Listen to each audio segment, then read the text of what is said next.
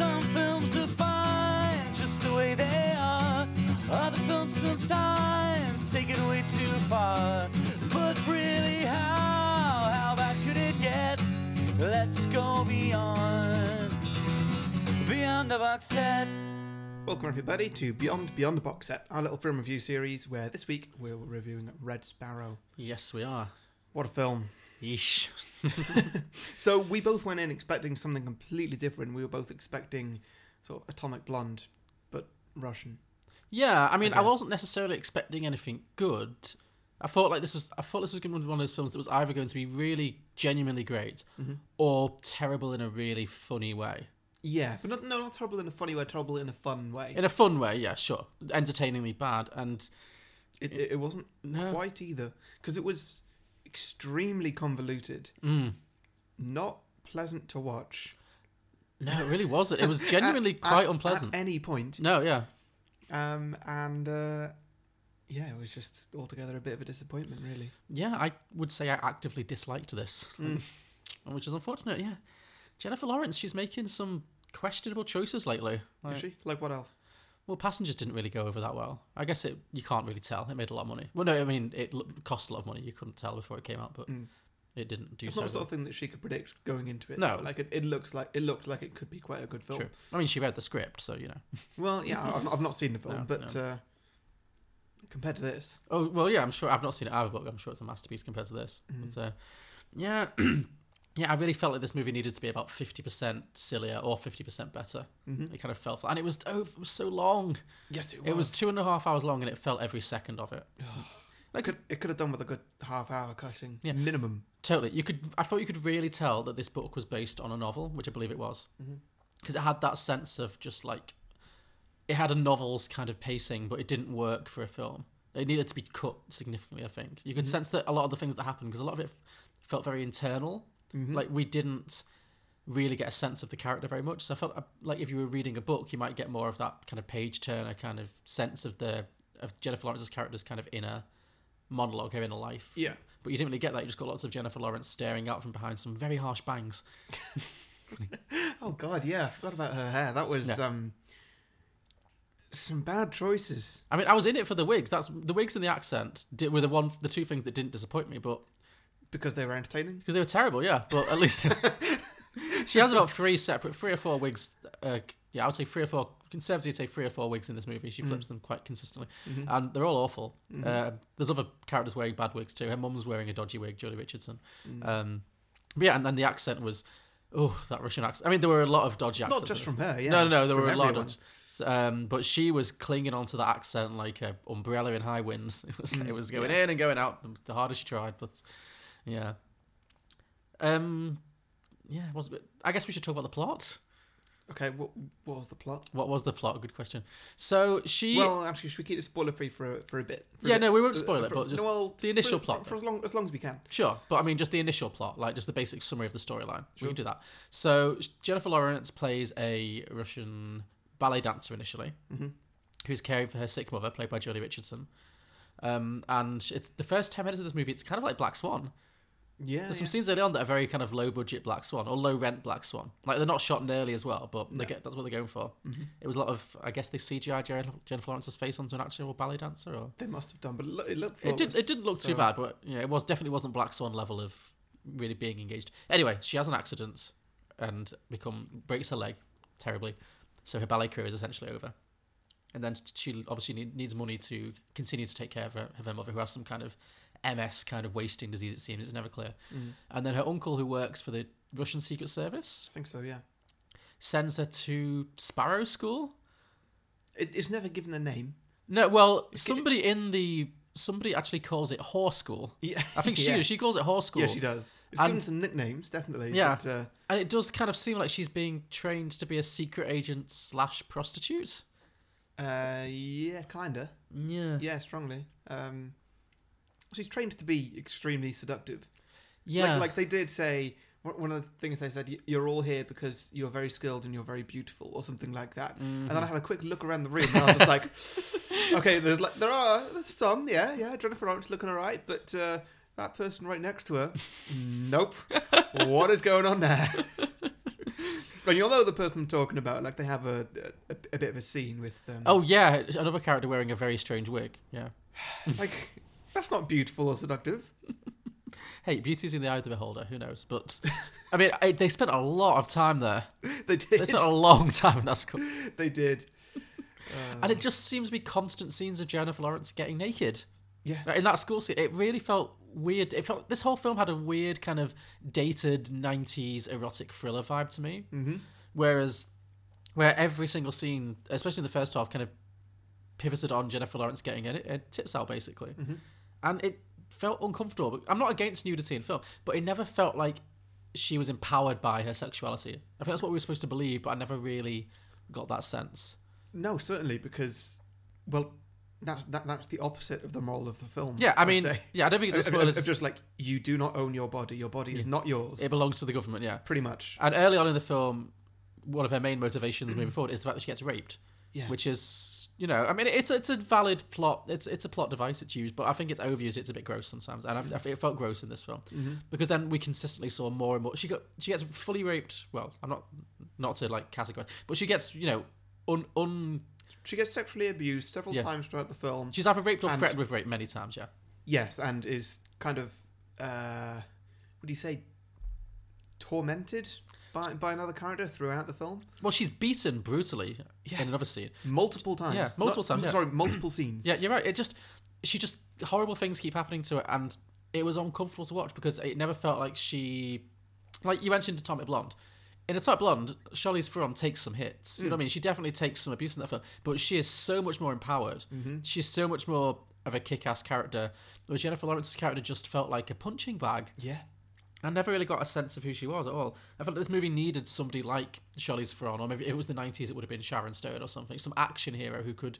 And it wouldn't have solved all the problems the film had with the nudity and the violence and the sexual violence, but I think that kind of actress would have sold it more as Jennifer Lawrence. Not that she was bad, she was fine apart from the accent, but it just felt... it never really let you into what she was really feeling, and she never felt empowered, and that was a problem for me. So yeah, it was hard to watch. Genuinely not pleasant. It was, yeah.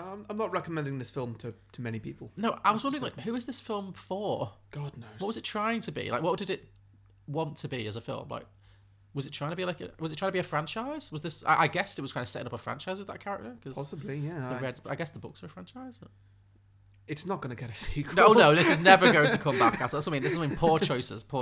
And it seemed like so. Yes, she goes to Sparrow School.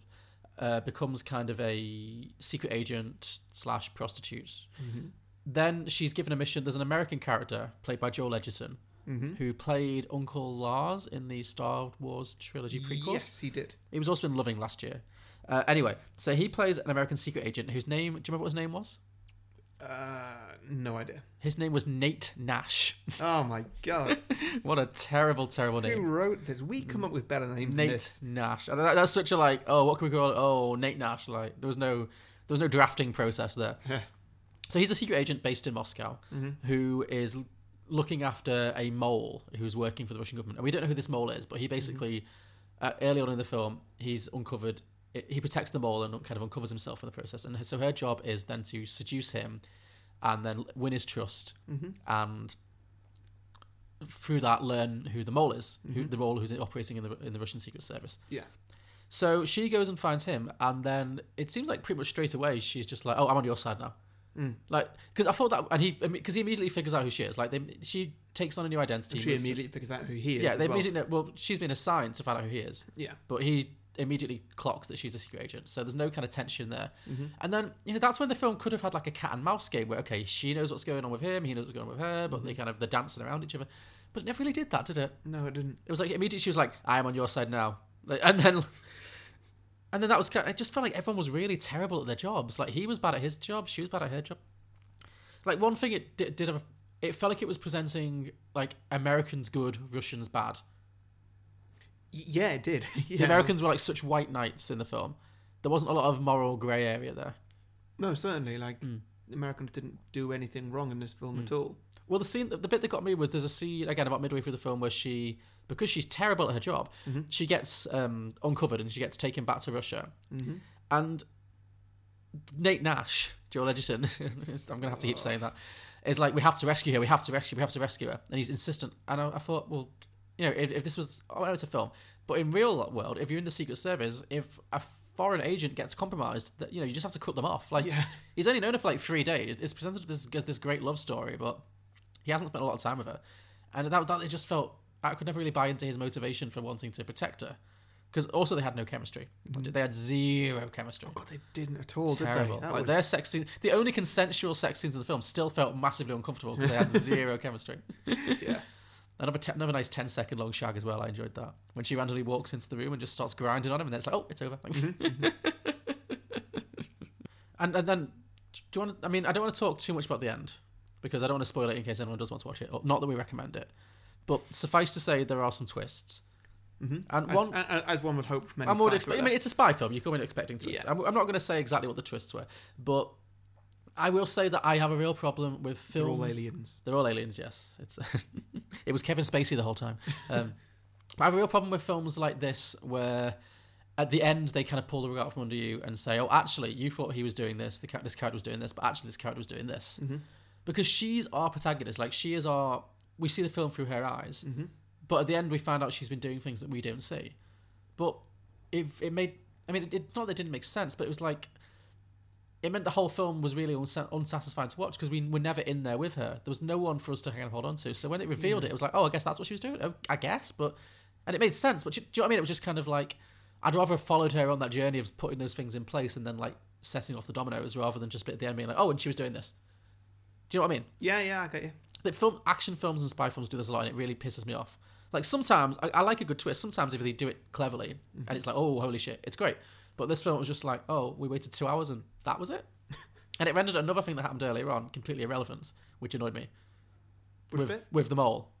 Oh, yeah. Yeah, it did, didn't it? It completely was just, did, yeah. I don't know. I don't know where this film went wrong specifically or how it could be fixed. I feel like it was too... I've not read the book. I felt like it was maybe too loyal to the book. It needed editing. It needed to be seriously edited. It needed... I think it needed to be more mainstream. Yeah.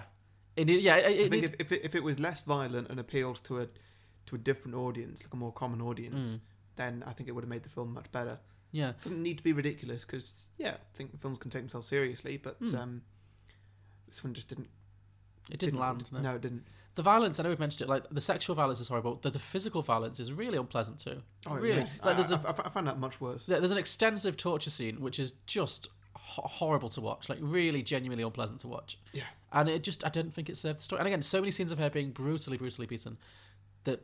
There's a torture montage. Yeah, exactly. It just felt gratuitous, and it really felt dated. It felt like the kind of film they would make in the 90s, and it felt weirdly out of place. I don't know why she chose to make this film. I really don't. No. Unless she thought she was setting up a franchise for herself, but very strange choice from Jennifer Lawrence to do this film. Because it also felt like the movie itself felt beneath her. This felt like a movie that would go straight to DVD that somebody much lesser, some TV star or some like C-list film star would do. To have an Oscar winner in this film, felt several Oscar nominees as well. In fact, several Oscar winners. Jeremy Irons in this movie. That's the thing. There's a lot of supporting cast who are just phoning it in so much. Yeah, they are. This movie has a ridiculous cast. It's got, in addition to Jennifer Lawrence, it has Oscar winner Jeremy Irons. It has Oscar nominee Charlotte Rampling, who I think wins the award for phoning it in. She played the madam at the Sparrow School. Oh, yeah, of course. And she just seems so... She didn't even try for an accent. Like, the others kind of wandered in and out. She wasn't even trying for an accent. Yeah. And she was just like... She was in it a lot, but she felt really like she was above the whole film. It has Kieran Hines from Rome and various other things. Matthias Schoenholtz, I think, is in it. There's lots of big names. Jolie Richardson. But, yeah, none of them really get much to do apart from her. And, yeah... With any cast... There was one cast member, and I think you'll agree. There was one saving grace in this film. You mentioned it on the way out of the cinema. It's already gone from your memory. Yeah, it's gone. There is a part of this film in which it becomes a completely different film for about 10 minutes. It's gone, John. It's gone. It's gone. Hotel Room. Mary Louise Parker. American Agent. There we go.